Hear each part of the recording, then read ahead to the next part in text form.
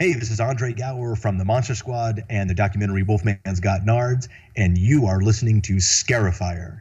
And Gov and Quinn are in the goddamn club.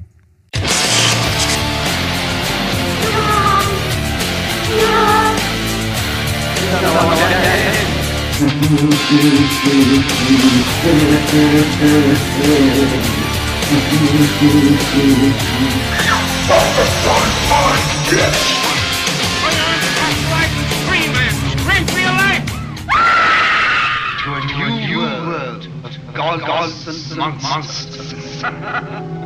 Alright guys, we have a very special treat for you guys. Gov, what do we have going on today? Well, today at SCARIFYER, we have very, very special guests we're talking to today. So special that the Gov is sweating currently because he is an absolute hero to me. His film meant a whole lot to me. May I present the leader of the Monster Squad, Mr. Andre Gower. How are you doing today? Hey guys, I'm doing pretty good. Thanks for having me. Thank you so much again for taking the time out of your day to talk to us. We really appreciate it. No, this is going to be fun, and looking forward to it. All right, so right off the bat, I always want to know, especially when we're talking to special people like this, what got you started in your field? What got you caught the acting bug? Well, when the alien mothership got lost and dropped me off on planet and decided to leave my sister as well, and then it just kind of went haywire from there. In really what it was, I mentioned my sister because that's is sort of the reason we're talking. She's responsible for all of this, whatever it is.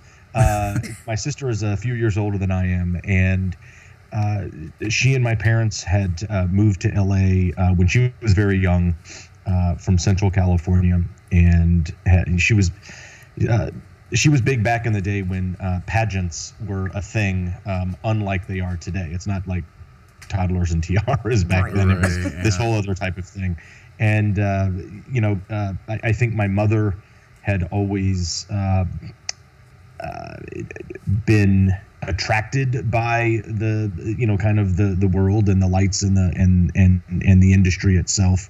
Growing up in a small town in North Carolina, that my mother did, and then when my sister had the opportunity to do TV and print and commercials and things like that, I think it was a very quick decision. And my parents and my sister, I was not around yet. I also wasn't on the agenda. I think I was sort of a little surprised. And so, they moved down to LA, and my sister started working, and had worked quite a bit as a kid. And then, surprise, here I come. And so I was just sort of always around it because my sister started at a very young age. And when I was about 5, I started, I was always around on her locations or on her shoots or commercial sets or film sets, and then it was just sort of, I guess I was next. Your turn. My turn. And when you look at it, with parents with young kids, and I mean young kids, 5, 6 years old, the kids aren't making these decisions. Let's be honest. But what I think in my situation, and my sister's situation as well, that it was at least, hey, let's see if you're interested in this. Is this something that you're not terrified of, or that you are at least comfortable with? And with me, I think it was something that either by nature or nurture or by luck or by force, that I just kind of took a shine to it. I was comfortable with it. I think because, like I mentioned, I was always around it, and it wasn't foreign to me to when it was just sort of my turn to step up and be in the middle of it. And I just I always say it was sort of like a duck to water, I guess, and I was just never really uncomfortable in it or around it. And I don't know if that's always the case with every kid. Some are just not comfortable with it. Did I have other interests and things that I like to do? Absolutely. And growing up as a young kid, and then a preteen and a teenager, and you always try to balance those other things. And as the run went on, because you can only have your run as a kid actor is finite. We can't, I don't know if we can or not, but we can't, genetically alter our kids like we do our dogs to stay little and small forever. And I had a good run, and I enjoyed it. I also had a very balanced life on the other side of it, whereas when I was not working, I loved going to school, like real school, like regular school. And so that was a big part of the picture there. And then when I was working, I loved doing that as well. But I was active with a bunch of friends, either from school or from sports or, from outside the business. And I also had this whole other world that I existed in parallel, with friends in the industry and friends on sets and in films and TV. And, I was very active. I played a lot of sports and was very active as a kid. So that's a hard thing to balance all of that. But I think we did a pretty good job. So what do you think is the reason why a lot of child actors can't find that balance? Why, I guess for lack of a better term, why are there so many child actor tragedies versus someone like you who sounds like you handled it very well? Honestly, I think it's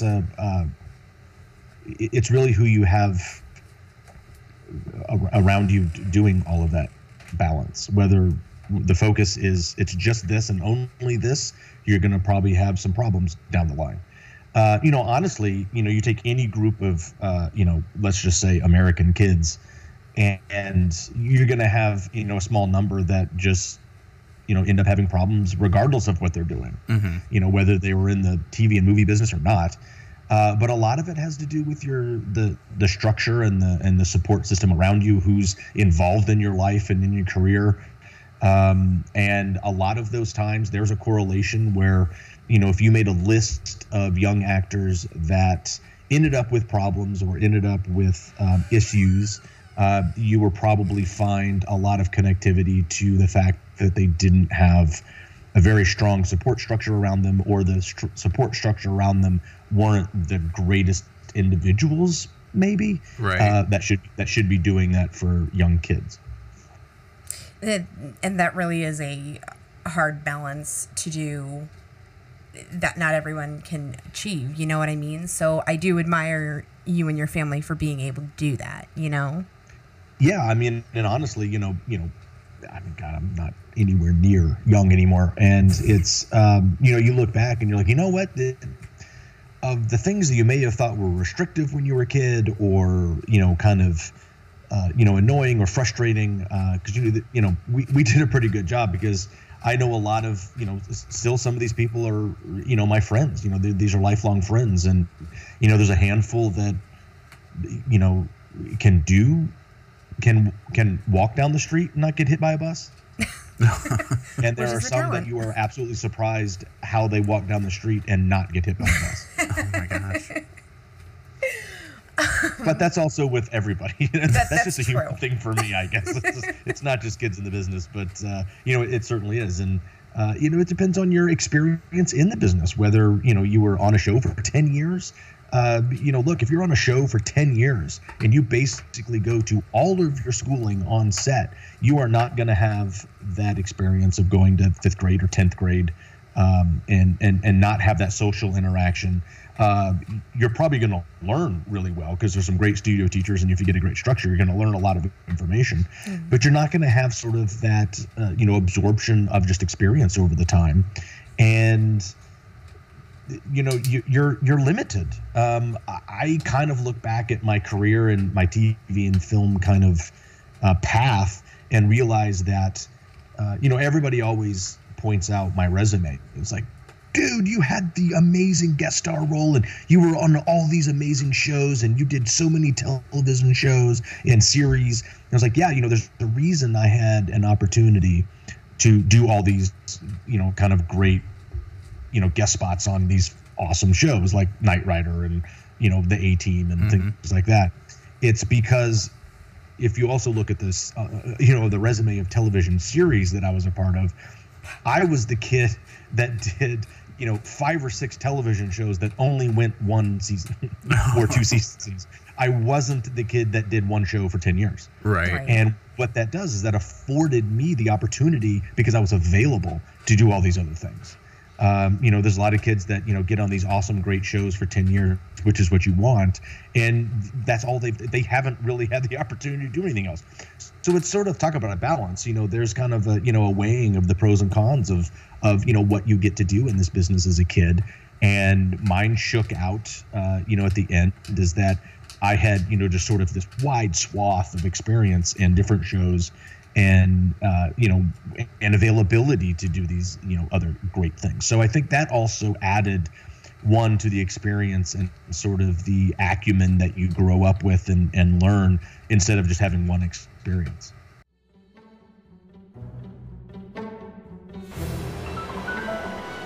We feel now is the best time to tell you that SCARIFYER are proud supporters of Rue Morgue. Rue Morgue is the world's leading horror and culture and entertainment brand, spearheaded by its multiple award-winning magazine, Rue Morgue and Rue Morgue Digital. But if reading is not your thing, that's okay, because there's Rue Morgue TV, the official YouTube channel, as well as Rue Morgue Cinema, which produced the acclaimed original film, The Last Will and Testament of Rosalind Lee. So head over to RueMorgue.com and subscribe to Rue Morgue Magazine for your bi-monthly slice of horror culture and entertainment today. All right, so with that, with your start, what led you to the Monster Squad? Yeah. It was, let's all go back to, the summer of 1986. And at this time, I had been working quite a bit. I was, somewhat of a working name, some, kind of this, just coming off a handful of shows and guest spots, like we just mentioned. And, I was working quite a bit. But, this is really just a regular audition, situation. And, what happens, in this industry is, there's a show or a movie and there's parts and they get listed out and they get sent to the agencies, and the agents submit their clients that think would work for certain roles. And then the casting director says, yes, let's read those people. And that's basically casting in a nutshell. And until you get to a certain point where you just start getting requested for things. And this was sort of at that time where I started to get into that area where, I didn't go on like kind of cold first auditions or submissions. I would get requested to come in for read for this or for that, or just get straight cast for it, which is a great spot to get into, but that, that takes a while. So, the breakdowns come out for this, kind of studio monster kid movie, and I get submitted to go audition for it. And, a lot of Monster Squad fans, know this story, but some don't. So it's always fun to explain it to them. I never auditioned for the role of Sean Crenshaw. Right, you went for Rudy, didn't you? That's right. So it's Aaron knows his stuff here. Oh yeah. Oh, wow. So it's because of, and this is a perfect example of how the industry works, especially with kids, but with adults as well. When you have a look or a style, or you've been seen a number of times in a certain way, that's sort of what you're going to get, kind of thought of for. And, a couple shows prior leading up to the Monster Squad summer of auditioning, I'd been the kid with, awesome hair and a ton of hair product and maybe a leather jacket in there or two. And, so automatically you're going to, Rudy's going to be the role that jumps out to your agents. And yeah, I went through the audition process of Rudy and audition and callbacks and another callback and, producers meeting and screen tests and all that. And, never ever read one line of dialogue of Sean Crenshaw, and which is very rare, in the fact that a few weeks after that, your agent calls and they said, hey, that movie that you read for a couple weeks ago, which by the way you usually have to ask which one, because that's you're reading, you have at least one audition on average. You usually have 1 to 3 to 5 auditions a day. Oh, wow. And, in some sort of like kind of peak mode there.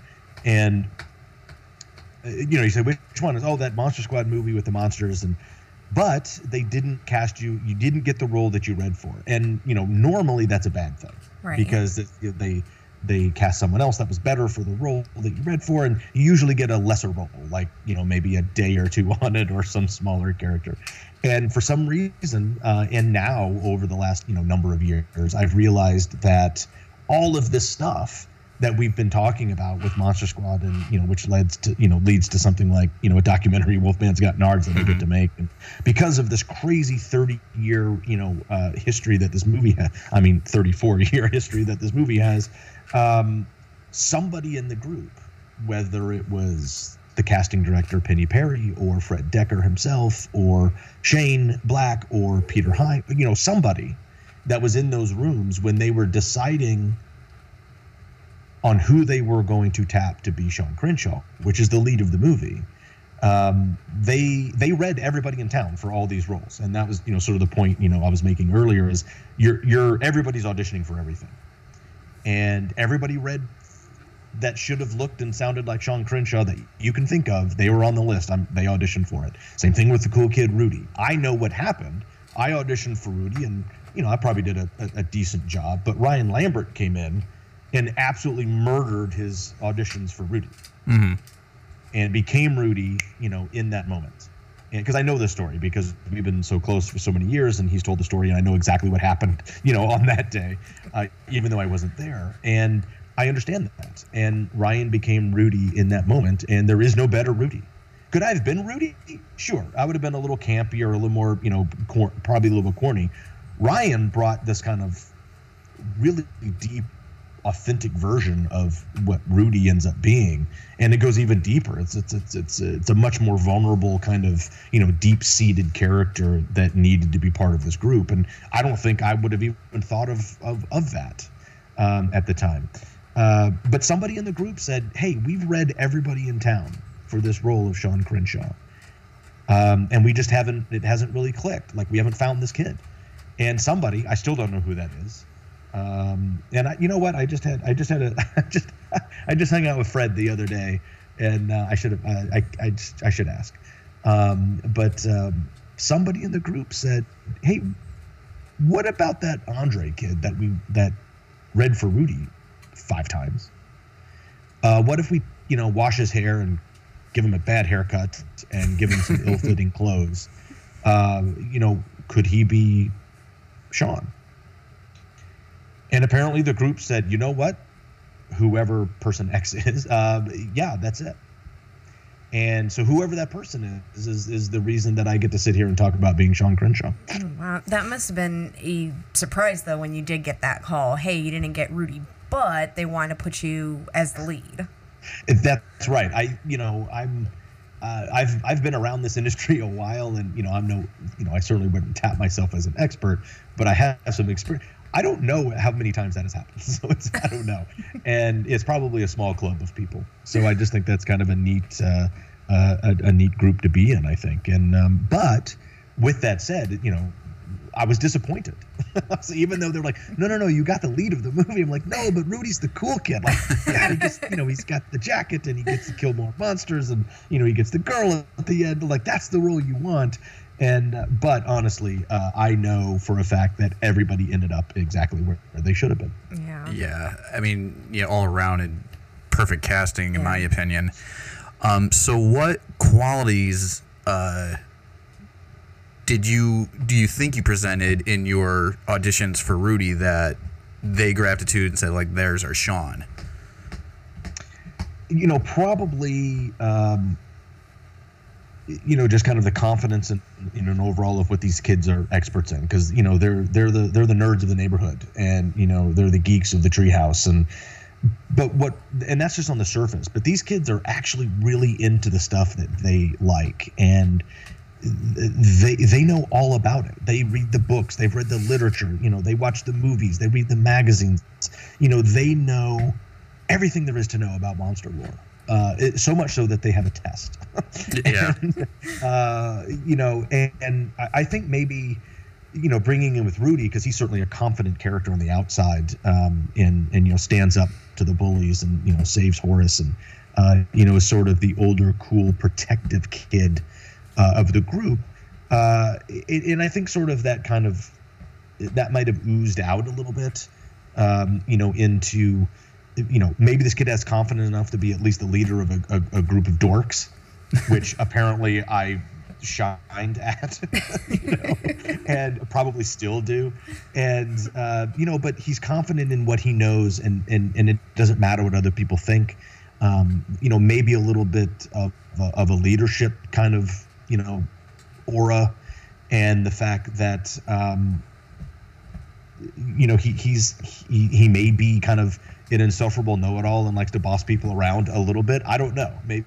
Maybe these are all natural traits that kind of shined at that moment. But like I said, luckily someone saw that, and I think that's what Sean is. I mean, Sean's comfortable and confident in what he knows, and he's so confident in the fact that he will home make the nerdiest shirt of all time and have the balls to wear it to school.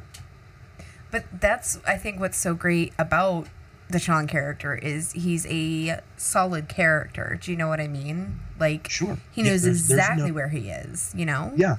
And I think that's where that kind of confidence and obviously this group needs some sort of leadership role. And he's like, that's me. Yeah, exactly. I mean, even in your opening scene in the principal's office, like, you have no problem telling the principal what the drawing is. It's a spider with a human head. That's right. Just because you don't know what it is, Mr. Metzger, doesn't mean that we don't know what we created here. This is, if you weren't such a doof, you would read our comic book that we make.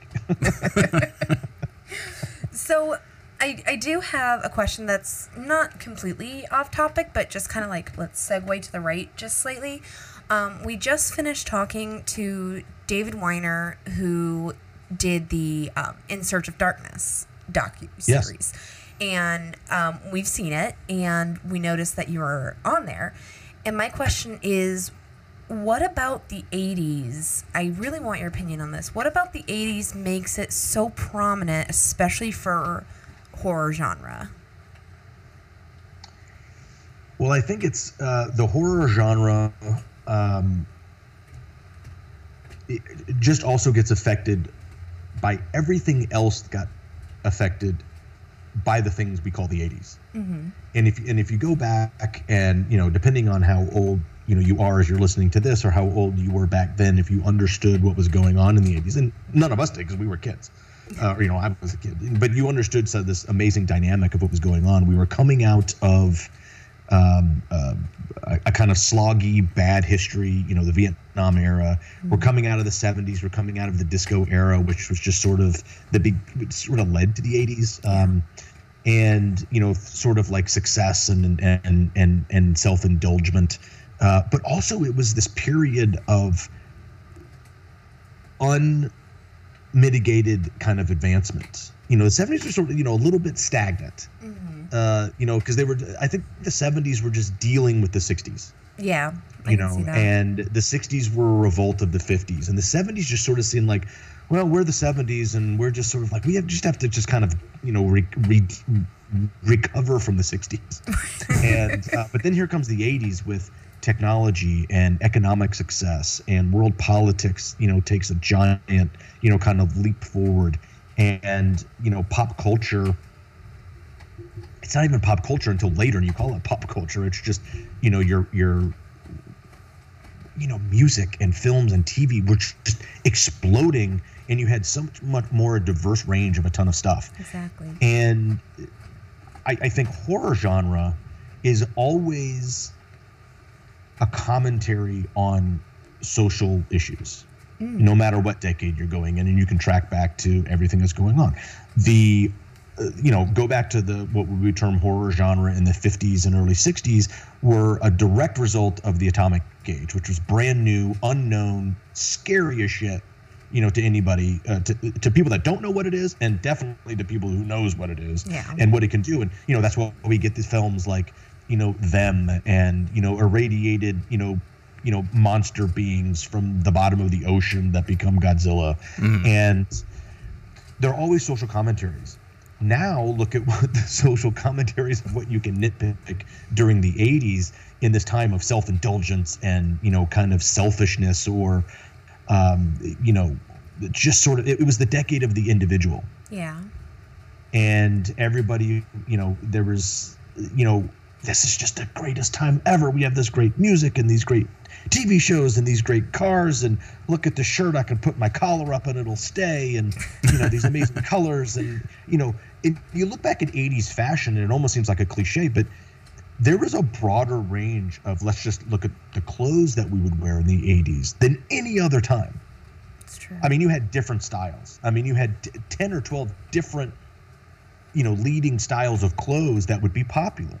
You had hairband and heavy metal style. You'd wear, skinny black jeans with a studded belt and a concert t-shirt, and you had long hair. But then your friend next to you would be, the Muffy or the Buffy, and, wear a sweater tied around their shoulders with a popped collar and, some feathered hair.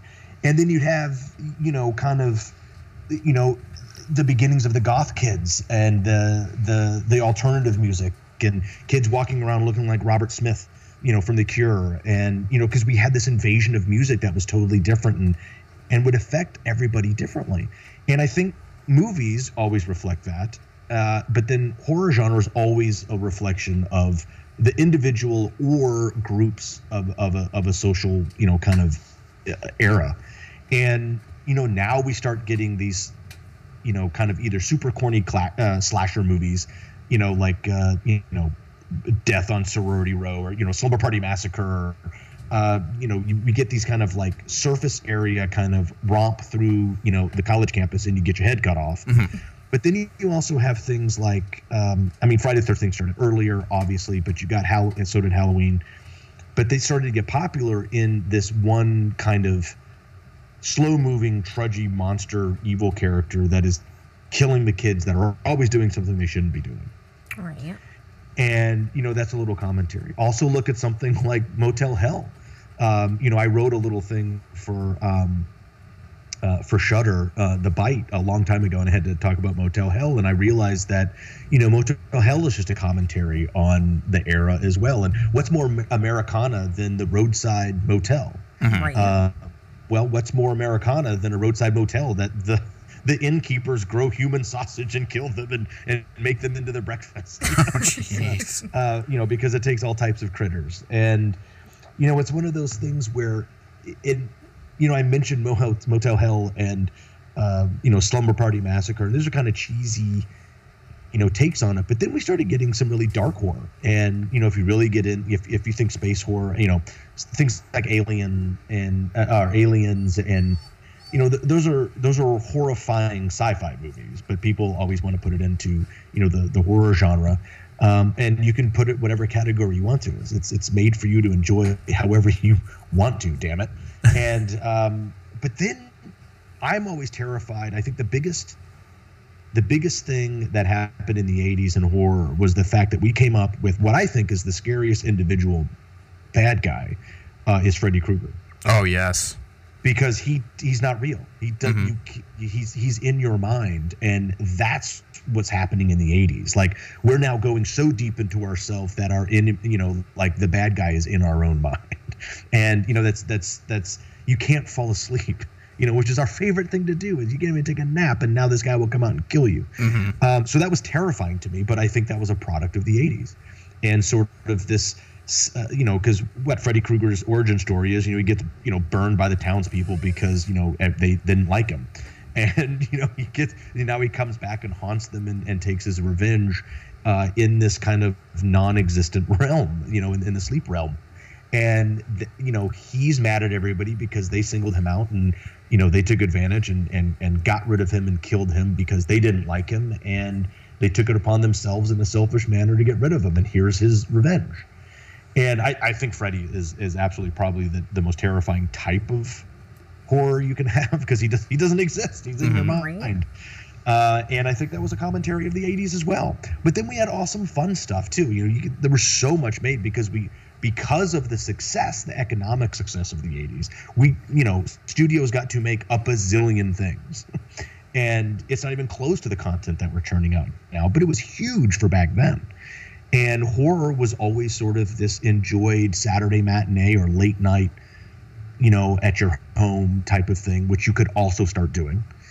because you could make a movie that wasn't really great, and it spends a weekend or two at the box office, and then it goes to the video store and it makes money because people will go out and buy some crappy, what they think is low budget B movie horror, and there's an audience out there that absolutely loves it. Because we're having sleepovers and we're having, your friends over, from high school or from college, and you get to enjoy that in a whole new media. And the technology that the Betamax or the VCR brought to you was just, you got to see more stuff. We're the Monster Squad. To kind of reach back to the Monster Squad, since we are talking about society, I know that in the Wolfman Scott Nard's documentary, you touch upon the political incorrectness and how it wouldn't fly today. When you were making the film, was that ever considered by like Fred Decker or Shane Black as they were writing it, or did they think it was just all in good fun? Well, I also think most of the stuff that is what would someone term potentially problematic today in dialogue in this movie, no, that it wasn't. That was just how. And here's the hard thing, because there's a larger conversation here, but here's the simple answer when you ask about things from 1987 or things from 1977 or things from 1957. That was the vernacular, that was the dialogue, that's how kids spoke to each other. Right. Mm-hmm. The hard thing for people that find it problematic today to understand or to accept is, and you know what? They still do. The problem is, or not the problem, is the difference is now there's a conversations about it. And if it's wrong, then we're having these conversations with kids, and they're being molded and conditioned differently, which is a good thing. There's nothing wrong with that. And what we should be doing is celebrating the fact that we can now have these conversations about words or phrases or, situations that we don't want to perpetuate much anymore. You should celebrate that instead of lambasting and trying to think that wasn't a nuclear reactor leak that you got to pour 1,000 metric tons of concrete over so no one ever hears the echo of it again. Right. Because what you're doing is when you erase anything that you're having current conversations on, you lose the context of why you're having the conversation about it. Exactly. And that's a tough thing to do. And look, some people, all disclosure, I am not condoning any behavior. I'm not condoning language. But you also have to understand that language of the time. Like I've been asked, was like, as a kid, how do you feel about saying that? I was like, actually, if you look in them, I don't really say a lot of things that are problematic. Mm-hmm. My character doesn't. And by the way, I was a 13-year-old kid reading something that words other person wrote that someone else is telling me where to stand and say them. Right. And so when people attack kids, that were actors in the 70s or 80s or 90s or even 2000s, there's no difference. And then in the adult actor today reading a line of dialogue, it's your job. And two, it's usually now probably part of the reason it's in there as a conversation. And if you have a moment to spare to look at the broader picture, you might see that these words are on a page for that specific reason, to lead to those conversations to say, hey, this is a problem. Mm-hmm. Right. And if you look at Monster Squad, most of the stuff you get is, with what the bully kids, right, who are not the nice ones, the examples of how not to be in your school or in your neighborhood, they're the ones that call, Horace, what is now a homophobic slur. Mm-hmm. And everybody understands that and knows. It was back then as well, but it was more of a pejorative between, youth groups and kids. And they get their come up, like they get their just desserts. These bullies are the example. Exactly. And it's even whether it was intentional or not by Fred Decker and Shane Black in 1987, it ends up becoming exactly that. Like, hey, this is a perfect example. The kids that are saying the mean shit are the ones that either get their ass kicked or get their just desserts at the end. Mm-hmm. Exactly. And that's what you want. The villain that's the whole story arc, and a positive ending with a villain. Like, he's the guy, he treats everybody mean, and then he dies at the end. Right. That's the villain. And what's interesting now is I don't get into it much, because the knee-jerk reaction of not being able to look at broad picture, have a context, and or having a conversation that has any type of context or comprehension or reason in it, it's very hard to have those conversations today. And that's the real unfortunate thing. And so I don't get into it a lot, because you just bang your head up against the wall a little bit. And it's not that I don't understand what someone on the other side of a discussion is trying to say, but the fact that you will cut somebody off immediately before you've even entered the conversation, right? Then we get problems. And I mean, there was an issue this week with a professor that was reading a book and got fired. Yeah. What? Reading a book in the curriculum of a very major university, and also contextualized what she was going to read, and got fired for it. And that's tough. That's either some really weird, the way the wind blows that knocks your tent over and destroys your house, or there's something, deep down and sinister behind it, because it's just we're killing all reason and discussion to even have conversations about anything that happened in the past. Right. There's some bad stuff that's happened in the history of human civilization. And you're lucky enough, whatever generation you're in, whether you were born in 1900 or 2000, to be able to talk about the past, because we've kept and archived it in some way, shape, or form for you to learn from it, and we can all understand exactly everything that has happened to us. And I think that's where conversations are losing today. But again, this sort of this kind of construct of killing words and killing, and deleting people that were a part of something that they really didn't have anything to do with. Yeah, this revisionist history. I'm all up. Yeah, I'm all up for the conversations. And I'm not defending or condoning or championing anything. I'm also not out there looking for scalps. Yeah. And so that's tough. So we've had those conversations, and we learned that with Monster Squad very early. Actually, at the very first cast reunion screening that happened in 2006, which led to the resurgence. And we're sitting there celebrating the fact that there's 2 sold-out theater audience of a movie that we thought no one had ever seen, that died 19 years prior in the box office. And here comes someone with a question pertaining to that, and we were like, whoa, okay, this is a conversation. Let's look at that, because now we're being brought into that. Yeah, great. Awesome. Great conversation. Let's look at it and figure out what it is. And I think we've handled that through the years, fairly well. But Aaron, like you brought up in Wolfman's Got Hards, again, long tangent, and I will stop talking here in a second. You're fine. But, dude, you're so interesting. You keep, yeah. We knew, when I say we, myself and my main kind of filmmaker, producer, Henry McComas, that made the documentary with me, and even, people like, Wes Caldwell, who had a very small production team on this documentary, and it looks like you had an entire movie lot behind you of people and stuff, and that a very small, awesome group of people, led by my man, Henry McComas. And we would sit and was like, okay, we are going to address this, because it's going to get addressed whether we want it to or not. Let's look at the best way to bring it up. How do we approach it? How do we address it? How do we put it out there? Because it's really, you got to put something out there and let people discuss it. And do we dedicate an entire chapter to it? No, because then I think you're pointing fingers and, saying, yeah, this is bad, just as a deft political move.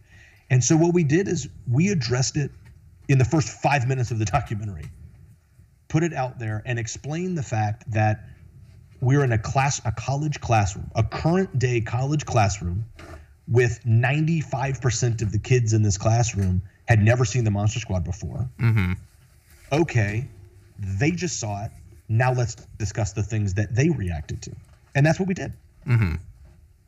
And what that did is we literally opened the documentary with that and saying, hey, because we are going to be talking about in the next 90 minutes about this 30-year history and a movie that is continuing to find an audience in some way, shape, or form, whether it's by straight second generation, by offspring of original fans, or by new viewers, whether they're now seeing it streaming on Hulu or Netflix or Amazon, which it's been on all three over the years, or they're finding some friend's old DVD or old VHS.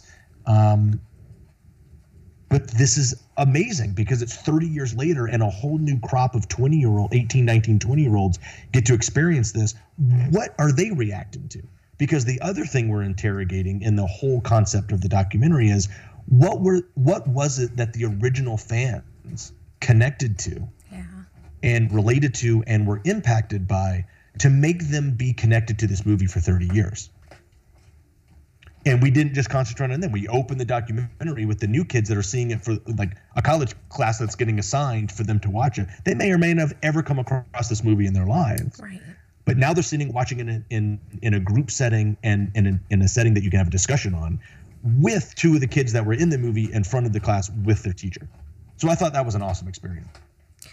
Like, I'm not going to lie. I'm going to go ahead and throw myself out. I don't want to disclose my age because, I'm a woman. I don't do that. Uh-huh. So I remember the first time I did ever see this movie. It was actually because of you. Mm-hmm. I turned her onto it. We were sitting and we were talking about what episode we wanted to do. And he mentioned, let's do Monster Squad. And I said, what? And he looks at me and he goes, okay, you can no longer be a part of the team unless you see this movie. I have to have you see this movie. So I got Part of the criteria. No, exactly. My job was on the line. It really was. So I sat down and I watched it, and I got back, and he's like, so what do you think? I said, how have I not seen this? This is so amazing. It's an unseen gem. And he's like, there's actually a humongous cult following. So as I started to go into different social groups and everything like that, on social media platforms primarily, you mentioned this movie and it blows up. And I had no idea that it had such a huge following and support. Like, you say Monster Squad and all these people pop up. Mm-hmm. It's insane. And to me, that's huge. So, I mean, were you guys expecting it to have, like, what was your reaction finding out that it did have this massive impact and people get very connected to this film? People get very emotional with this film. And to me, that's beautiful. I mean, how did it make you guys feel that you were a part of that? Well, it actually took a few years to realize that deep impact and that emotional and, tether that people had to this movie actually affected their lives, to some extent. And even if it was just as low on the spectrum as I've just always liked this movie and I watch it at least once a year. Mm-hmm. Or it's like, this is the movie me and my brother watch together every year, like when I come home for Christmas or something. And that all the way from that low end of the kind of connection spectrum all the way to the high end, it's like, this is the movie that made me become an effects artist, or this is the movie that made me become a screenwriter. Exactly. Or this is the movie that made me become a cop or a counselor or something because of the me thinking of how this movie impacted me. That took a while, actually, because at the very beginning, I mentioned the original cast reunion screening that we had at the Alamo Draft House in 2006. We were surprised that someone was calling wanting to watch this movie again and bring us in, to watch it with us. And then we saw the reaction of how many people. They sold out 2 shows the Saturday before, Easter in Austin, Texas. Oh, wow. And we were like, whoa, this is kind of cool. Because we were like, there's either going to be 18 people there and 4 of them were going to be us. Or, we just had no idea. Because all the experience that we had physically is the very low amount of people that went to the theater to see this movie in 1987. Now, granted, we knew that it was on VHS and people watched it on HBO, but we didn't realize the impact it had on individuals that led to the impact on other individuals. And we didn't learn that until even years later after 2006. And so we actually thought this little kind of bump of attention, that spawned from that 2006 screening, because all of a sudden a year later, we're co-headlining a giant horror convention in New Jersey called Monster Mania. Mm-hmm. And we're like, wait, isn't this like a giant thing? And like, and it was us and the cast of, I think they had done Saw 3 by that time, or 2. Maybe it was just 2. And I was like, oh, Shawnee Smith is going to be there. Cool. Haven't seen her in 20 years. Let's go hang out with Shawnee Smith. But then we were like, wait a minute. And then we learned at that convention that they were actually putting out a special edition 20th anniversary DVD from Lionsgate, and no one had told us. Surprise. So yeah, I was like, it really was a surprise. And then that comes out and goes bonkers. And we're opening that thing. We released that DVD at San Diego Comic-Con and had like 1,000 people come by to get autographs and things like that at San Diego Comic-Con, for all things. So we're like, wait a minute. And that was really just a year and a half after that screening. And we really thought as a cast, and when I say we, I mean like me and Ashley Bank and Ryan Lambert and to some extent Fred. And we kind of thought it was like, oh, this is kind of cool. Maybe this will last a year and a half, and then people forget about it. But hey, people are smiling at us and want to take photos. This is kind of cool. This is a good little ego stroke for a year. And we thought it would kind of wane and die off and peter out. And we were completely wrong. It not only didn't die off, it just kept getting stronger and stronger. And that led to meeting more and more fans in person and on social media and online, and realizing that this movie did have some sort of impact on them. And then you start realizing that, and then these stories kept coming in, and these people are telling you what this movie, and you, whether it's Ashley or Fred or me or Ryan, you're sitting there experiencing all these amazing personal stories about their experience with this movie.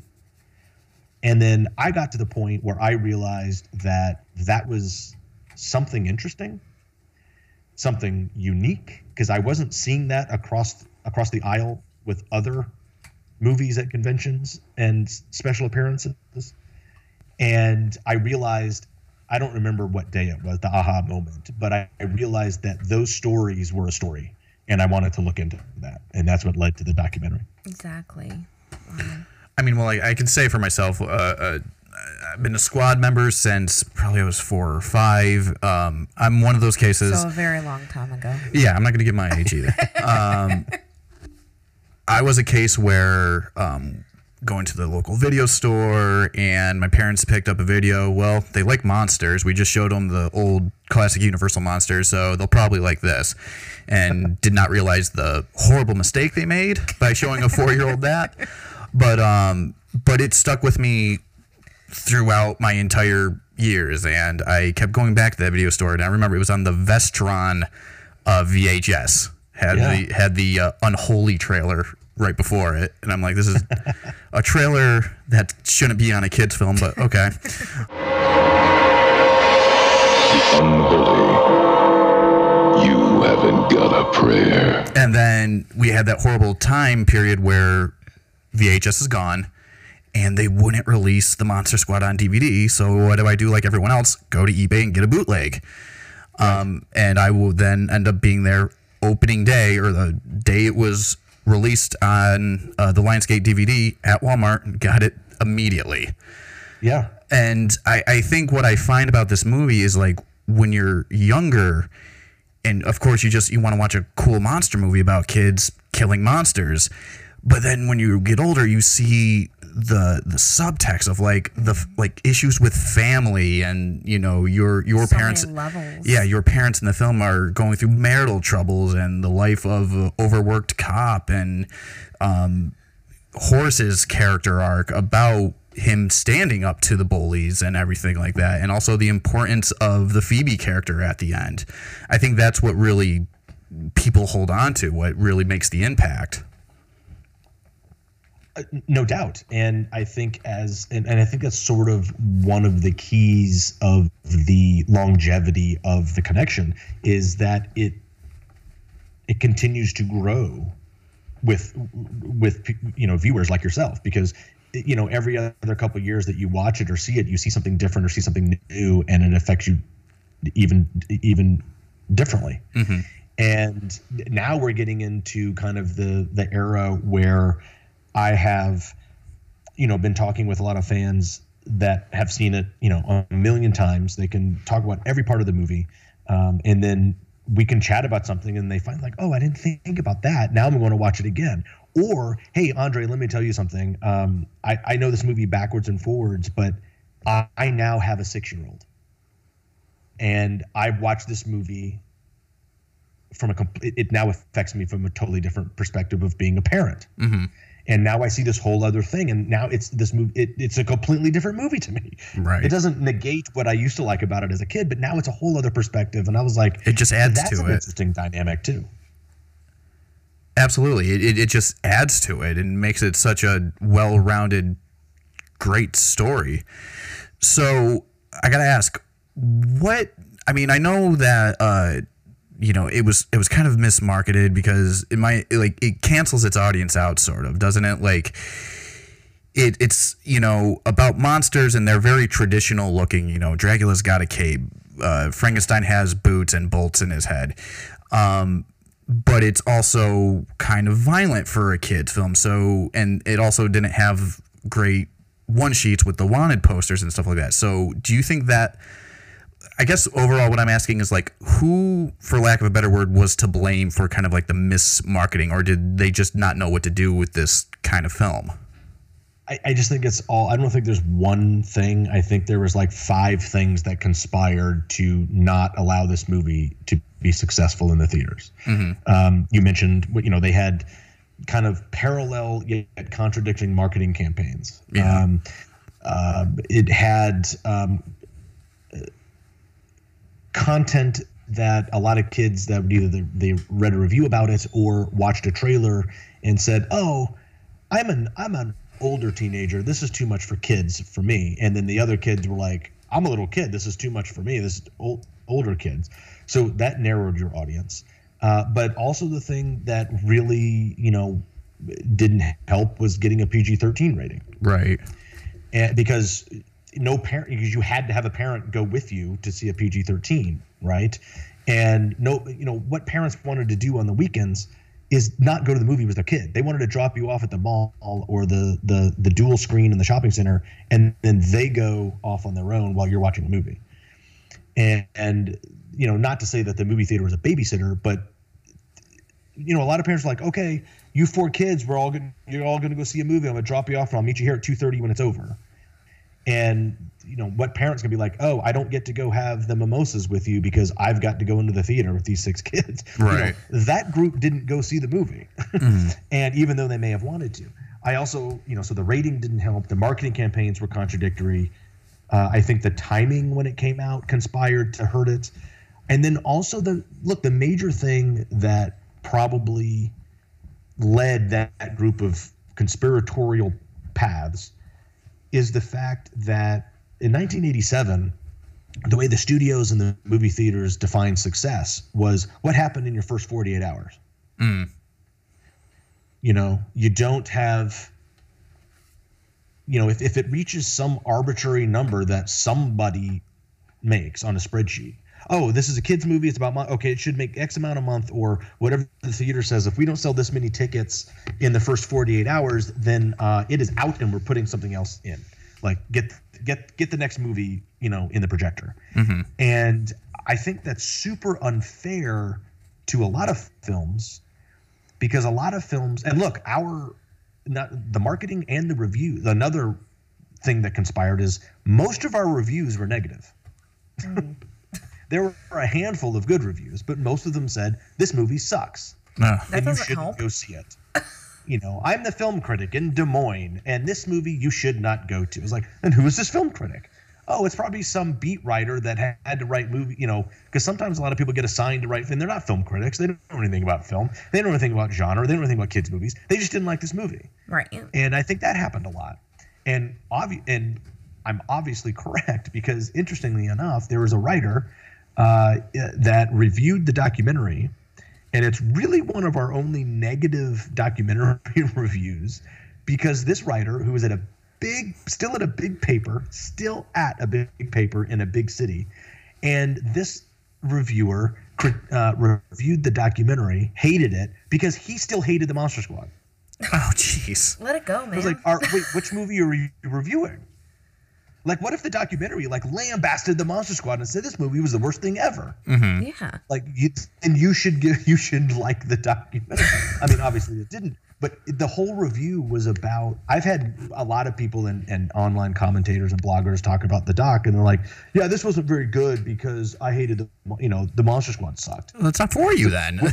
There's two separate things, and you're supposed to be critical review and have some sort of not be so subjective. Right.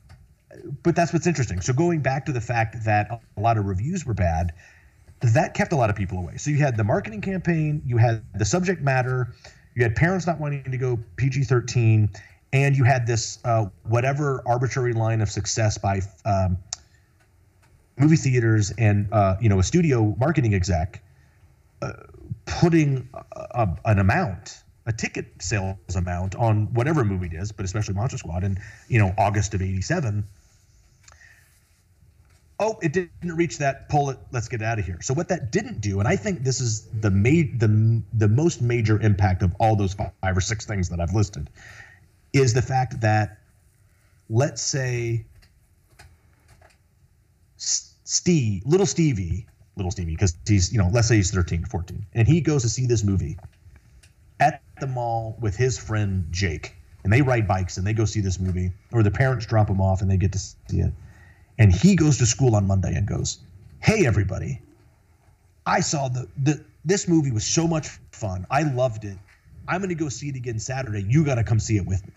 And they go, "Oh, cool. I didn't go. Yeah, that sounds awesome." And then they go to the mall or the Cineplex, and it's not there because it got canceled. Exactly. Because it got pulled because it didn't have an opening weekend that was sufficient enough for whatever arbitrary number got put there by some executive in some office. And what that did is that kills any chance of being a word of mouth success. Yeah. Now, if you fast forward a year, when now the movie's in the video store and it's on the shelf or it's on HBO, and these kids see it and then they tape it, and what happens? They pass it around the neighborhood. Exactly. And then that kid tapes it off HBO and passes it around his neighborhood. Or like Aaron goes to the video store and rents it all the time because the staff is like, "Oh my God, you gotta see this movie." Or your friend said, "I just rented this movie last week and you got to go to the video store and rent it." Now you're realizing that this movie is connecting with kids watching it, and it's a word of mouth movie. But we didn't get that in the theaters. Exactly. They didn't even give it a chance. No, I mean, I think the longest it was in the theater was 3 weekends somewhere. Oh, that's not even a fair shot. And that was long. And that was the longest. And so now we have a different type of kind of barometer for success, because imagine, 13 or 14-year-olds going to see a movie today and then getting on their Instagram or on their Twitter or on their Snapchat. Yeah. It's instant. And they track that now. So like, oh, you know what? People are talking about this movie this weekend. Let's give it another weekend. Right. Well, not now, because there's, movie theaters are just coming back to life. But, in the context of, the, pre pandemic times. But I think if they had let it breathe a little bit and get that word of mouth and listen to the neighborhood and listen to the schoolyard, they might have had a box office success. Yeah. Because 5 or 6 kids that next weekend would have told, "Mom, Dad, we all got to go see this movie. Please take us to this movie." And as you know, all parents were like, get to some point like, "Oh my God, if you'll stop talking about it, then yes, we'll take you to the movie." Yes. And I think, kids back in that day, I think they did. And, a lot of kids that saw it in the theater, they all said the same thing. And we interviewed a few in the documentary, and it gets represented by Joe Lynch, the director, who remembers what theater and what time of the day he went and saw Monster Squad. And that theater happened to be sold out. So much so that he sat in the corner front row and looked up at a weird angle to see a Monster Squad, loved it, and just thought it was the biggest movie of the summer for him. He didn't read box office numbers or the Wall Street Journal or Daily Variety to get trade information. These kids just thought this movie was huge, and they never understood that. And then they're surprised 30 years later when they see the documentary and realize, oh, this movie bombed. Yeah, exactly. And I could totally relate to that. When I was in 3rd grade, I remember the teacher wheeled in the TV and put on an episode of MathNet from Square One TV. Yeah. Square One! And all of a sudden, I see Sean on the screen. And I stood up in the class and I went, "That's Sean from the Monster Squad." And after the teacher yelled at me for interrupting the class, yes, literally everyone in the class later on went, "What's Monster Squad?" And I couldn't believe it, that I was the only one who recognized you, and no one knew what I was talking about. Did you jump on them like you jumped on me with it? Even more so because I was in 3rd class. Too. Even more so because I was only in 3rd grade. I was really upset. But that's not the only time I've heard that exact story. I mean, even with the MathNet thing. But especially and look, MathNet is honestly probably one of my favorite things that I ever got to do after the fact. I thought it was lame and corny doing it, but then you watch it and you're like, you know what? MathNet was awesome, and I'm glad I got a chance to do an episode. Because it's the only time I've ever sang on camera, and I'm not a singer, but I watch it today. I'm like, oh, I sang that pretty good. And you learn how to do math. Exactly. It's fun for everyone. And the voice of Darth Vader is the boss.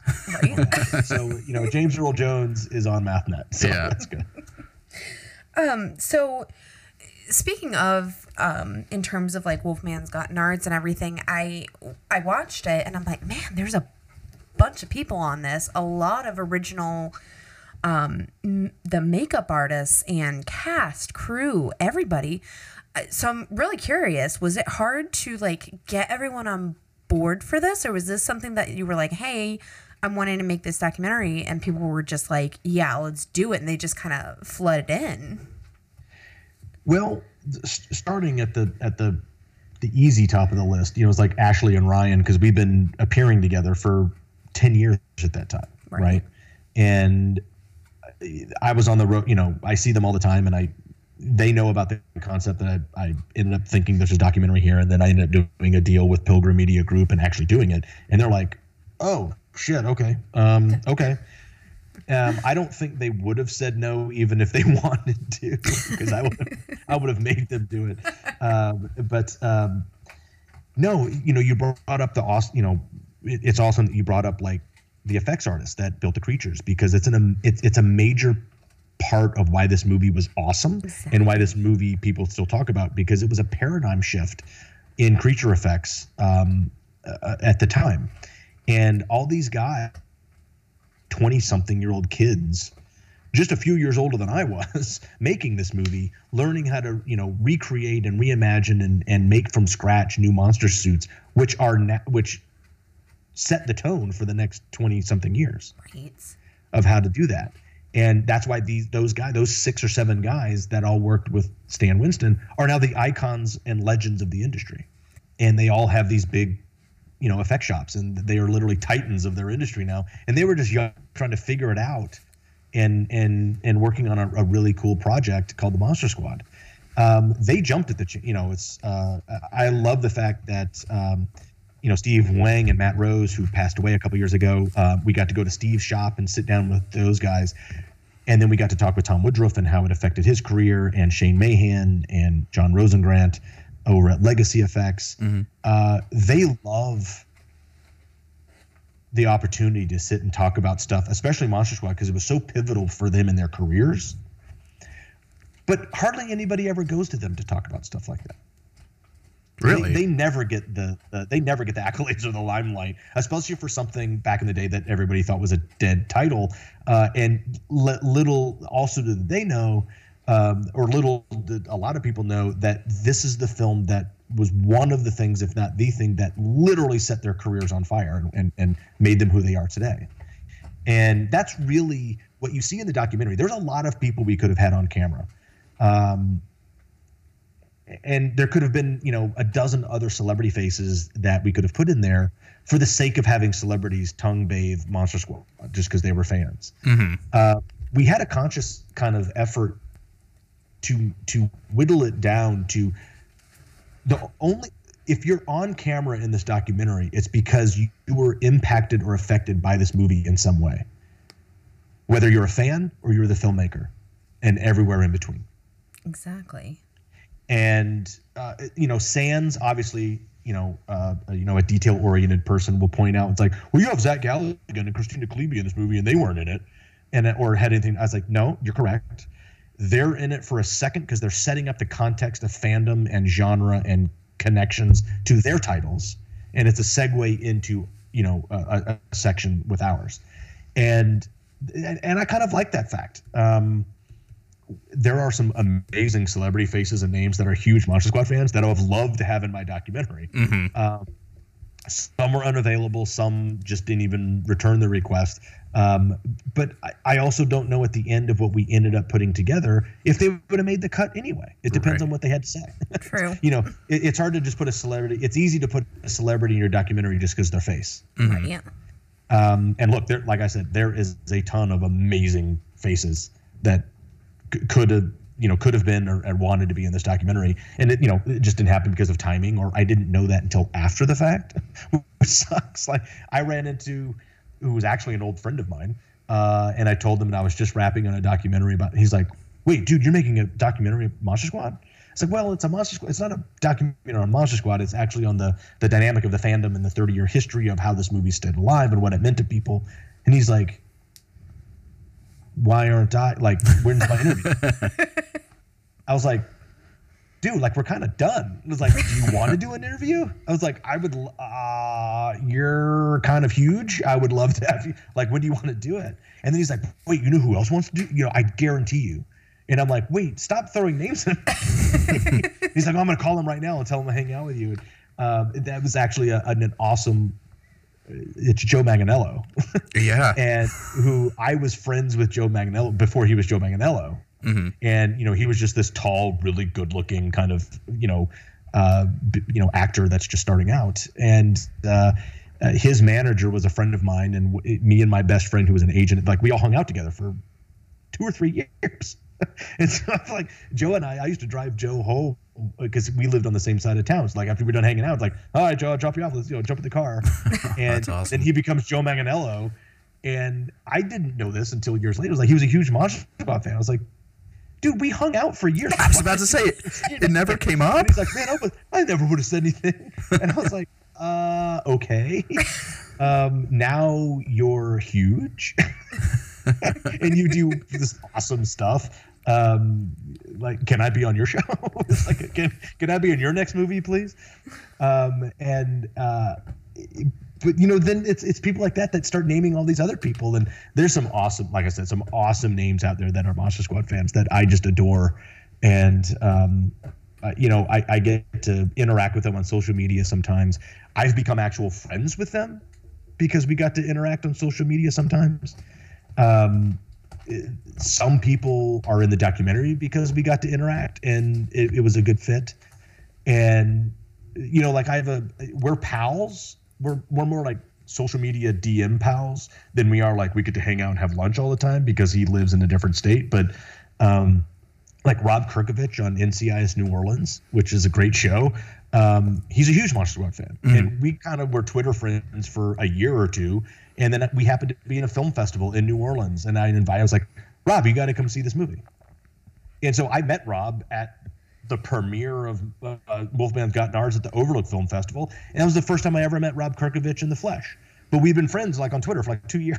So, it's awesome. And I would have loved to have him in the doc, but I didn't know him when we were making it, right?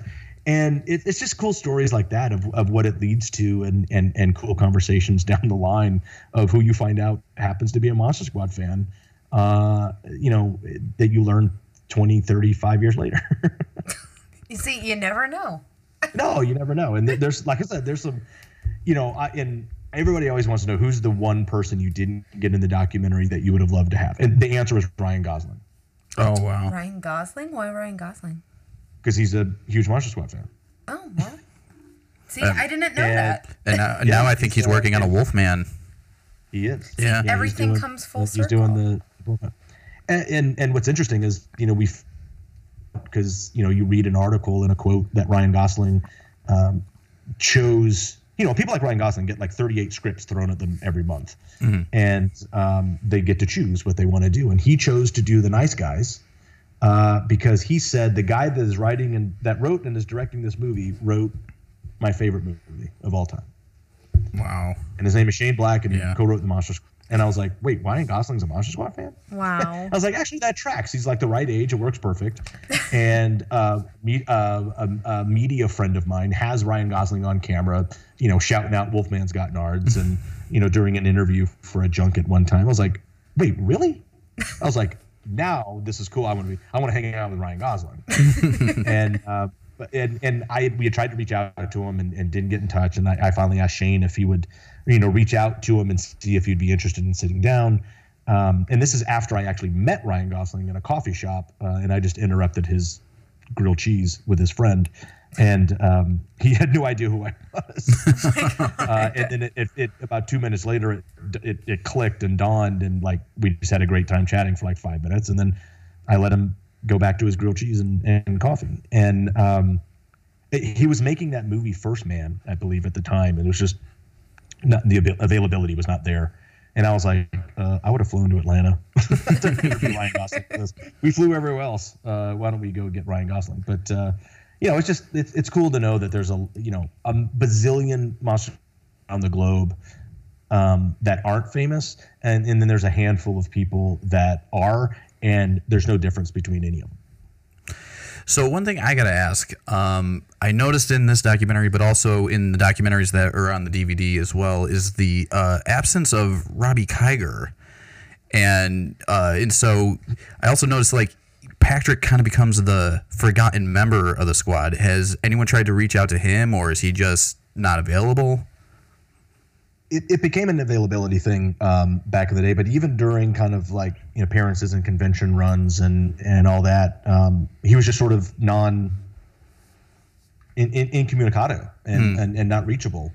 And then after a couple of years, he made an appearance or two on his own, but it just never connected and clicked, for different reasons. And when it came down to kind of making the documentary, we reached out and we weighed the balance. And like I mentioned before, anybody that's on camera or does that is also impacted or affected by this movie and or the resurgence, and has some commentary on it. And I would have loved to have Robbie on camera for it, just when we were making the documentary, which is actually a very small window. Mm-hmm. Most people, most documentaries are made over a long swath of time, and we made this in a very, very compressed amount of time. And I think Robbie at the time was living in Hawaii for years and kind of like like I said, incommunicado, didn't have any connection with him. And then he had moved back, and then we was having a hard time. It just didn't pan out. We've been in contact with him, tangentially and through, one-off people that are mutual acquaintances over the last, 2 or 3 years, and wishes everybody, like, hey man, hope you're doing well, Yeah. Hope things are good, and hope to see you around the bend or something next time, or maybe with the next thing. But just didn't connect. Same thing. A lot of people ask about Michael Faustino. Mm-hmm. Michael, has always tracked like kind of the resurgence and the convention thing, and always comments on it. And when Ashley and I or Ryan and I would get back, and he'd be like, "Hey man, that trip looked fun." Uh-huh. And I'm always like, do you want to go to these things? And it's like, why don't, like, because if the deal is like, I'll, like, when I'm doing my deal or something, it's like, are you interested in having Michael there? Honestly, Michael, would respond to be like, hey, right now I'm just busy with what I'm doing. This is also just not necessarily something I'm necessarily interested in right now, maybe later. And that's totally his call. Mm-hmm. What a lot of people don't know about Michael is, he actually stopped acting at I think like the ripe old age of like 14 or something. He was like I'm not interested in this right now. I'm going to do other things. And then he graduated high school and went to school and he became a audio engineer. He's a sound guy. Oh wow. And so that's what he's been doing for the last 20 something years. And he works on giant TV shows and live performances. So he's like a live performance sound engineer for shows like The Voice and American Idol and award shows and things like that. So he's out there, rocking it, doing something that I have no idea how to do. Mm-hmm. But I'm grateful that people like him do, because I get to enjoy those cool, performances. And I hope there's this day that we all get together and Michael and Robbie and we're all sitting in the same room, and because that's going to be a good photo. Yeah, absolutely. But that happens sometimes. And, and then of course Brent Chalem is no longer around to even have that opportunity. So that's a whole other sucky conversation. Mm-hmm.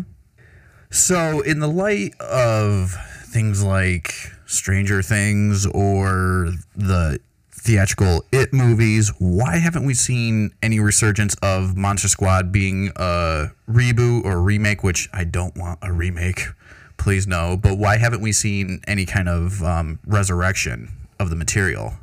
The short snarky answer is you have, and you just mentioned them. Exactly. But since this movie's now here's the intellectual professional answer. Most of the stuff with Monster Squad about either rebooting or continuing on or any other type of content has always been a rights issue. Monster Squad's rights have always been in question for a lot of people. When we did that cast reunion screening, Lionsgate didn't know they had the video rights to the Monster Squad. Wow. Huh. And then someone said, hey, they just had this giant thing and it's getting really popular and they're headlining conventions now. And I just saw in this drawer that we had a piece of paper that we own the rights to this. We should put out a DVD. That's how the DVD came out. Lionsgate didn't even know they had it. And at that time, the rights were split. The title rights were split somewhere else and the video rights were at Lionsgate. Lionsgate took advantage of it, put out the DVD, goldmine. Wow. And then it was out of print. It made 3 runnings, and then they just didn't do it. And then then the DVD became a commodity. Yeah. Right? And which was ironic. And it's always been a rights issue. Now, in 2011-ish, they were remaking the Monster Squad. It wasn't they were remaking the Monster Squad, updated, new stuff, new script, new kids, and that was Rob Cohen, who's a huge producer and big studio director. Who was also a young producer on the original Monster Squad, ironically, said, hey, this thing's getting popular, let's remake it. So he went to Michael Bay's company, and they were remaking it. Much to the chagrin of a lot of the fan base and a lot of the genre audience. They didn't want Michael Bay touching their favorite movie. Mm-hmm. Yeah, I can see that. Even though I don't think Michael Bay was going to be directing it, but it was out of Platinum Dunes and Rob Cohen. Rob Cohen was probably going to direct it. And that went into script development, kind of turnaround, hell.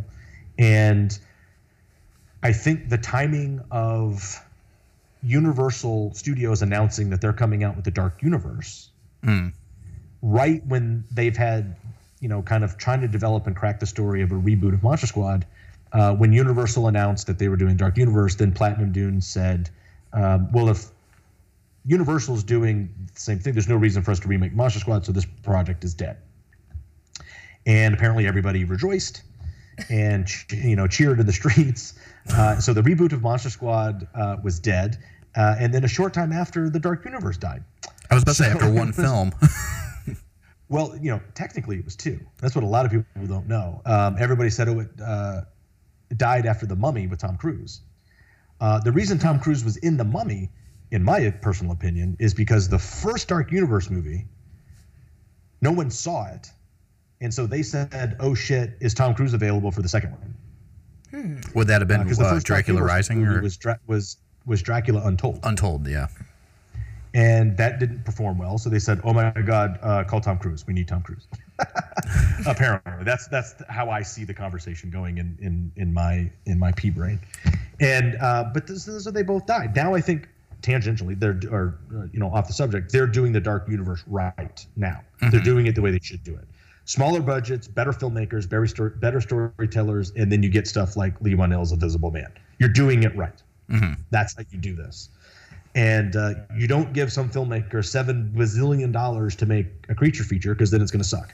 Right. And if you don't believe me, I will refer you to The Matrix 2 and 3. First one, genius. Second, third one, terrible. Yeah. Why? Because they had a blank check. And that's never good for creativity or storytelling. I think they're doing it right now. Now you come into the last couple of years with Rights of Monster Squad, and it's still in question. Actually, there is some updates on that I am not at liberty to discuss, because it's not my thing. Mm-hmm. Hopefully they'll be, making some announcements with something in the next year or so. But for years, Paramount said they own the rights to Monster Squad, but apparently if you asked them to show the rights, they couldn't, even though they were getting all the licensing fees for like 5 or 6 or 7 years from Monster Squad. And we had to deal with Paramount when we were making Wolfman's Got Nards. We got all that great BTS footage that no one had ever seen before, except for a little bit in the 20th anniversary DVD, but we used other stuff that wasn't in that. So I love the fact that we got access to that, and that was all through Paramount. But it's always been a rights issue. But like I said before, Fred and Shane have been, over the last 3 or 4 years, especially when they were working on The Predator, got asked. He was like, "Hey, do you have a Monster Squad sequel? Do you have a Monster Squad series? Like, we'll do it right now." Mm-hmm. And they're like, "Oh, well, what do you see that being?" And I know more than one conversation, and one that's the funny story, I think was at a place that should be named nameless, but it rhymes with Fetniks. That, like, the people were in there like, "No, I think it's a group of kids, and they have like monsters, and they got a band together." I think one of the conversations was like, sort of like Stranger Things. Oh God. And Fred looked at him and said, "You want us to make something like Stranger Things, which is made in the vein of something that I already made." So you want me to make something that was made something off of something that I made? That just doesn't really interest me. And he's totally right. And then there was another conversation, which I think it was quoted in a couple things, which was hilarious, that they're like, "Well, what do you see this being? Like, what do you want?" And the studio or the network exec or whatever is like, "Well, I see it as this group of kids. Maybe they're a little bit older, and they've got to revisit what they did, and they got to come together, and they've got to fight the monster." And Shane Black said, "Oh, that's it." And the execs were like, "Yeah, exactly. That's what we want." And Shane Black said, "No, that's it. The movie, Steven. That's the movie. It. It's already been done. Like it's been doing right now." And no one ever really got it. And now, granted, it goes way back, obviously, to the books, and it predates Monster Squad the movie, in some forms. But I think it was just everybody was looking for that pile-on of this kind of group kid 80s nostalgia. Mm-hmm. And they're like, "Yeah, Monster Squad, let's redo Monster Squad." And the original two guys that created the source material for a lot of these things, or reference material, if you will, said, "We do something, but it's not going to, like, let's think of something cooler or better." Right. Like, why are we redoing something that's a redo of what we did? Like, we're not interested in that. And they're totally right. And now, who knows? I think there's some great opportunities there, even if it has nothing to do with me. I'm not being selfish, because there's no guarantee that I'd be involved in anything, and there's no reason I should be guaranteed. Whether it's an updated story or a current day story. And look, anybody that's ever listened to me blather on about this on a podcast before knows that there's a really, really cool sequel story on my laptop. And I put it together after years and years and years of talking to fans and hanging out with Ryan and Ashley and talking about really cool things that could be. I think it's a great concept. Whether that's the sequel that ever becomes Monster Squad, I don't know. I doubt it. It's not my thing to make.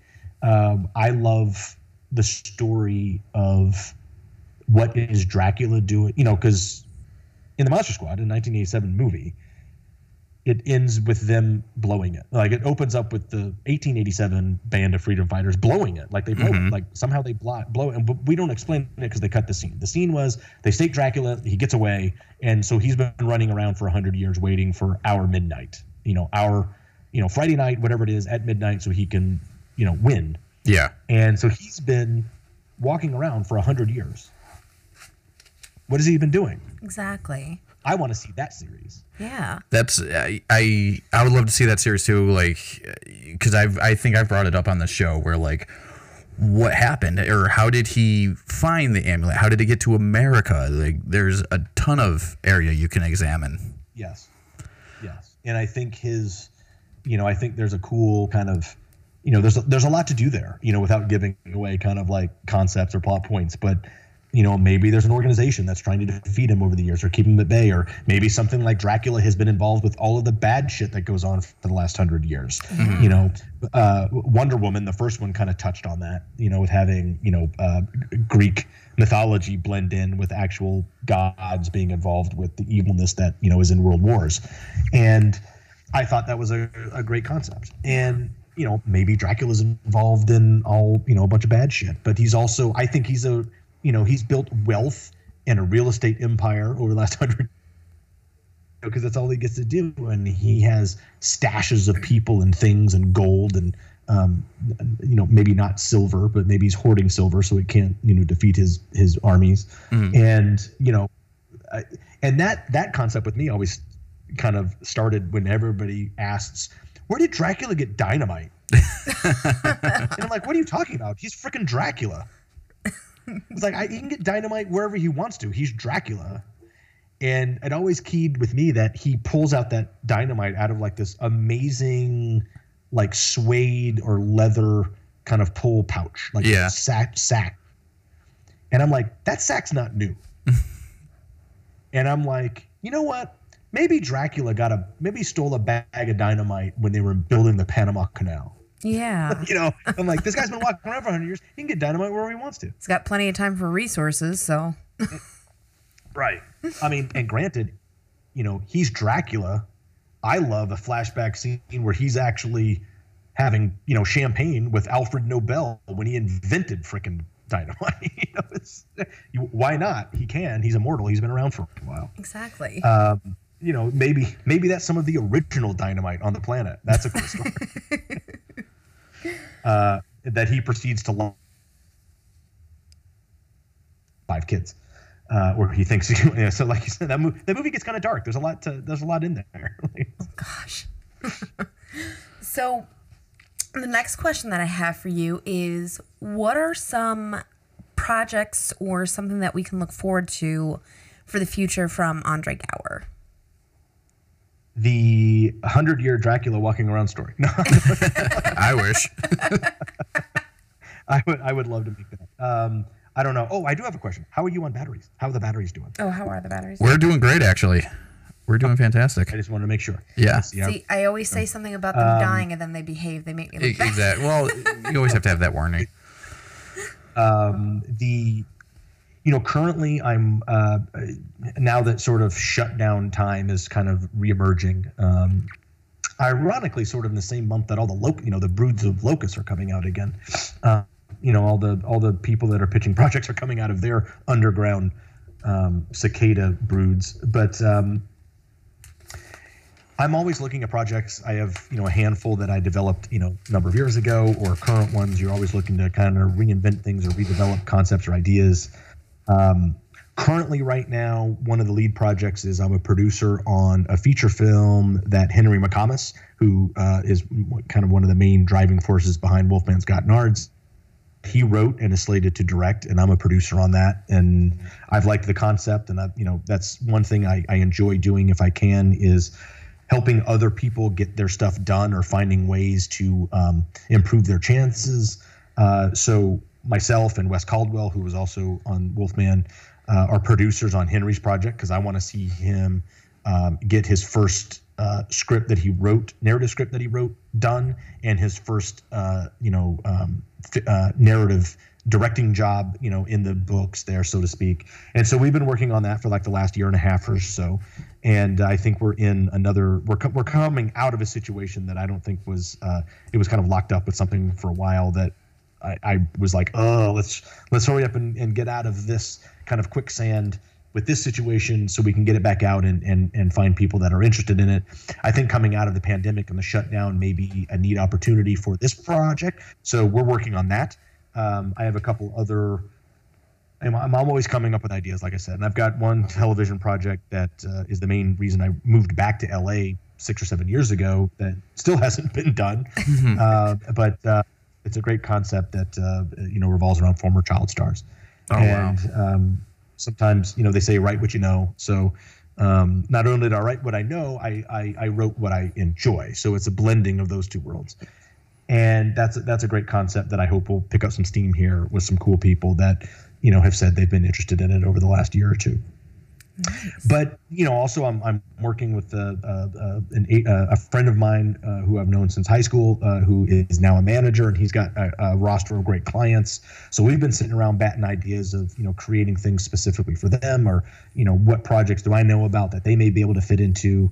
So it's, the world's starting to turn again. And then what that means is that my brain starts, gets a chance to turn again. So that's always fun. And that's where I find myself enjoying the day. If I'm not golfing, then I want to be, kind of seeing ideas and putting A and B together, and finding awesome projects to champion or either be involved in or pass along to other people that can make it happen.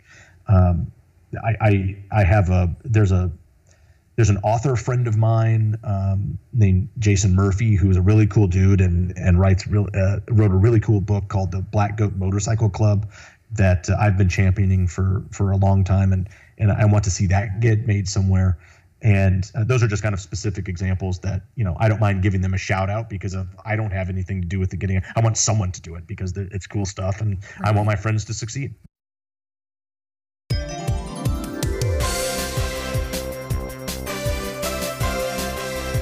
Okay, so the game is, these are kind of, like I said earlier, these are kind of obnoxious questions you might get thrown at you at cons.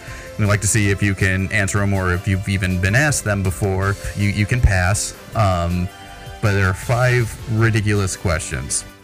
Number one. Let's go. All right, number 1. How did the Gill Man get into that lake? Look, the Gill Man gonna do what a Gill Man do. Who are we? I mean, obviously, Creature from Black Lagoon, who he's supposed to be, is, from the Amazon. Exactly. And, how did the shark in Jaws, which is funny because I now call it the shark in Jaws because his name wasn't Jaws. How the shark in Jaws got to Nantucket. Yeah. It's way out of his. He swam way up the Gulf Stream. So what I'm thinking is, because Dracula has the power and he can, kind of summon the creatures of the night, so to speak, as his kind of force of minions.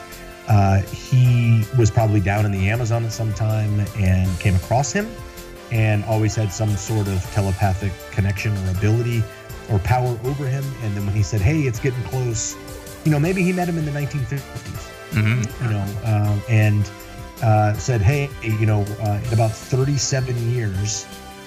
I'm going to be needing some help because it's the 100-year mark, and so why don't you meet me in Anytown, USA? And so you swim up the Amazon, get into the Caribbean Sea and ride the Gulf Stream because it'll still be warm for you, and you can then take a left and you'll end up in Town Square. Second question. Why did it have to be a female to read the spell? Couldn't it have any of the boys have done it? That is a question that is now obviously, like we said, a conversation that is we've been having for the last 20 years, and yes, it probably could have, but where that is originating from is old East and West mythology that the virginal girl is the example of purity and the example of innocence, and that really is truly the only thing that can combat evil. And a lot of mythology is based on that. If you go all the way back to, even Greek mythology and Norse mythology, and even, like I said, Eastern mythology, they have a lot of that, virginal girl conception. Now, was it really very fair that it's just the girl that is the pure virgin? Like, why can't a virgin boy be virgin too? Mm-hmm. Aren't you both soiled if you have done the deed?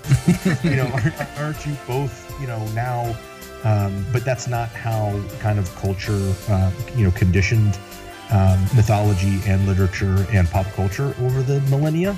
It has, and then in the last 100 years, it's been even worse. Whereas, the more conquests the guy has, the more powerful and enigmatic he is, and the more conquest she has is that makes her worse. And I think that's that's totally unfair. When you're looking at it. And so it should be celebrated the other way. But now what it does is it opens up the conversation of, yeah, we just didn't know. But it also leads to some good comedy that you can tongue in cheek that now by shedding a light on that, or, throwing open the shades of the absurdity of it. But it was just all based on literature and mythology. Obviously some biblical, stories there too. And that was just what the conditioning that everybody had. All right, number 3. Who would win in a fight? The Losers Club, the Goonies, or the Monster Squad? Duh. Is the right answer. I will quote Ryan Lambert with this answer. I won't even get into, because I'm a little bit violent. It only brings in the Goonies, which is unfair, because a lot of people think that there's like this Goonies Monster Squad rivalry thing between us. Like, you know what? They honestly don't give a shit about us, because their movie was a giant hit. And there is no rivalry. I love every single one of the kids in the Goonies. And look, I auditioned for the Goonies, so but if you're comparing the stories and the movies, there's not really any comparison. There's nothing to do with the individuals that played the roles or the characters. But the Goonies are great. They saw a threat. They banded together. They're the only ones that really had, the enthusiasm and the energy to combat the big bad, which was a developer. And, they didn't want to see their neighborhood turn into a golf course. The Monster Squad saved the world from fucking Dracula. So that's Ryan Lambert's quote. That's so enough said. You can take it from there. And then number 4, do the other monsters have nards?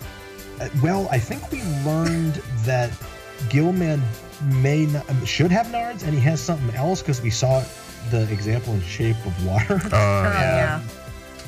That was a funny hand gesture. Yeah. Little uncomfortable. But our Gilman sort of looked like a Ken doll, like in this suit. But obviously, he can't be just of his own kind. So I think there's like a Mrs. Gilman around. She stayed at the Amazon. I was about to say, did she stay back in the Amazon? She did, or who knows? Maybe she wanted a trip to the state. Like, she was like, I've never seen the Gulf Stream. Let's go up there. And so they did. It's like, hey, look, in the southern U.S. there's a lot of tributaries and swamplands, and let's go see Hilton Head Island and Charleston. And I heard Florida's nice this time of year. Then you ruined their vacation by going on business. Yeah, don't. That always happens. So maybe there's like a tangential, comic book of what Mrs. Gilman was doing during our time, and then Gilman got dead and she's on her own. So now she has to meet, maybe she ends up with a platypus in Florida or something. I don't know. Obviously Dracula does, because in my mind he has a bunch of vampire brides, and that would be a waste. Right. And I think there is this is a little hint to cool stories. I think there are Dracula offspring. Oh. So he definitely would. A Wolfman, we have proven. Mm-hmm. Frankenstein, it just depends on if Dr. Frankenstein, as he was, pardon the pun, Frankensteining his creature together. See what I did there? I kind of netted the joke. And if he took, all the parts. But I think the dead body, the core of the dead body, probably didn't have his junk removed. So he probably does have nards. They just weren't originally his. So that's a whole other weird thing. All right, and the final question is, why does Stephen King rule? Well, I think Stephen King rules because I don't know of anybody else that can constantly spew forth giant tomes of work on a constant basis and still have an army of fans. I think that's it. I just think he's, I mean, how many more prolific writers that haven't written the same thing? Like, he can sit and write the same thing over and over again. Like, some of my favorite authors on, in my kind of, escape kind of shoot 'em up spy movie or spy novels or whatever you want to, adventure kind of tales. They're the same guy. They're kind of the same story with new bad guys, and you write 20 novels of that. Or take like I love Michael Connelly's Harry Bosch novels, and because Harry Bosch I think is a very interesting character, even though it goes way back to the early 90s. And now the TV show is awesome with Titus Welliver, but or the Amazon show. It's not a TV show. Look how old I am. It's the TV show. And I'm trying to get a lot of people into watching the series and then go read the books. But look, it's the same guy. There's different stories. Right? Stephen King may revisit some stuff or connect some universes, but that dude's mind is completely jacked. Yeah. Like it comes from a whole other. I think he got dropped off with the other mothership. So that's probably why Stephen King goes. And and then it takes, who would have thunk, some, just throwaway character description in a movie script would have, become a piece of movie iconography as a T-shirt. Oh my God. Exactly. I want one of those T-shirts. That was not a planned thing. I want one of those T-shirts so bad. I'm not gonna lie. Thanks for playing. All right, well, we're going to go ahead and wrap up here. I can't thank you enough. You are awesome. I love talking to you. Well, I appreciate you having me on. And look, it's fun to, talk. Thank you for talking about Wolfman's Got Nards, which, by the way, if you live in the U.S. and Canada, you can watch it on VOD. Let's not forget the shameless promotion here. I'll do it. But yeah, please go see it. If you're a Monster Squad fan, please enjoy Wolfman's Got Nards. It was made for you and about you, and really about the dynamic that this movie has on the fandom, and how the dynamic that the fandom has on the movie, because it's really kind of a two-way relationship there. And we love hearing from people that see it. It's on VOD right now. You can watch it on iTunes or Google Play or YouTube or your local cable station. And if you're a physical media person, you can buy a Blu-ray on Amazon.com or a DVD. Please let us know. Like, order it, watch it, and most importantly, even if you hate it, tell a friend so they can watch it, and so they can go rent it or digitally download it. And what we're trying to be now is that schoolyard or that cul-de-sac. Spread the word and get people that may not even know there was a documentary about their favorite movie out there, so they can enjoy it. So it's not about me talking about it; it's about me saying it and people knowing it and telling their friends in the schoolyard. Perfect. So thank you for allowing me to come on and mentioning it, and just enjoy it and let us know. And thanks for letting me come on and gab incessantly about stuff that I think I know what I'm talking about. And I'm looking forward to the next time. So we'll come up with a whole other topic, and we'll talk for another 2 hours. Absolutely. And like I said, this was a true honor for me. Your movie and your character, I grew up with you and stuff like that. And now talking to you, you're a real interesting guy, and I would love to do another 2, 3, 4 hours with you talking about, we don't even have to touch Monster Squad, just talking about any topic. Let's do it. I mean, if you guys either schedule it, or if someone drops out, even if it's last minute, just, you got my email, and, now we're Skype buddies and podcast, bondage, not podcast bondage. That's a whole other thing. Bonding. We're not there yet, Andre. It's okay. We're not there yet. That's a whole other, ooh, that's weird. Yeah. Boy, did the batteries run out? Hopefully the batteries ran out.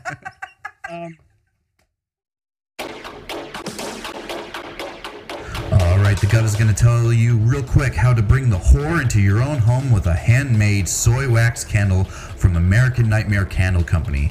The scents are inspired by locations iconic to the horror genre, places like the Overlook Hotel, Sleepy Hollow, and Elm Street. Each fragrance combination is carefully curated to transport you into the story, and the catalog is ever evolving. So head over to Etsy or to AmericanNightmareCandles.com and get 10% off when you use the code SCARIFYER at checkout. This deal only makes sense, so get your American Nightmare candle today.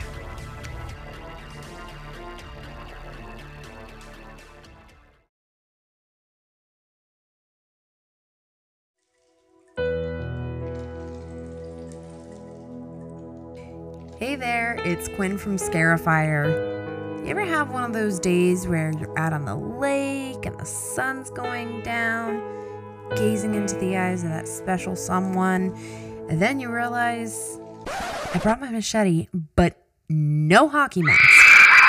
Well, if you're in a rush to make a killing, head over to 13X Studios and get your very own custom hockey mask.